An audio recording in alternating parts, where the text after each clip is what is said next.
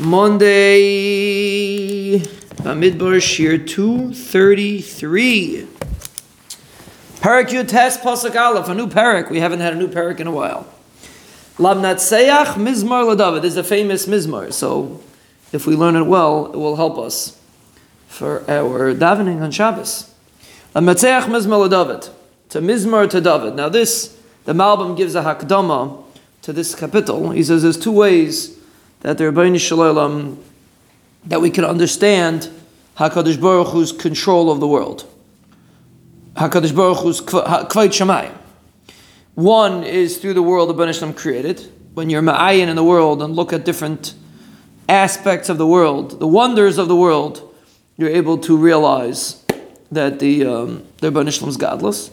And the other way is through the Torah. When a person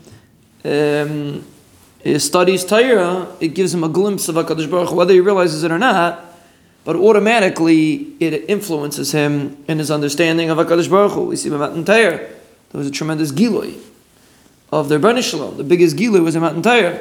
And l'deir deiris, that's really the gilui. The deir deiris of the Rebbeinu Shalom is through Matan Torah, through Limud Torah, same concept. So zokt the Malbim that the greatest gilui that a person could understand HaKadosh Baruch Hu is, so which one is better? Torah or studying the world? So practically speaking, the Chavos Avava says that a person studies the world, he comes to a glimpse of HaKadosh Baruch Hu.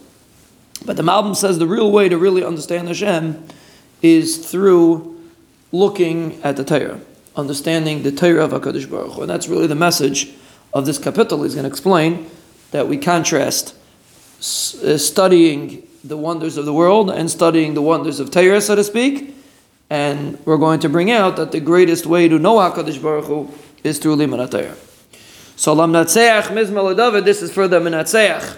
In the Beis HaMikdash, David HaMelech said a Mizmar, and his Mizmar is going to demonstrate how a person can have a relationship with HaKadosh Baruch Hu.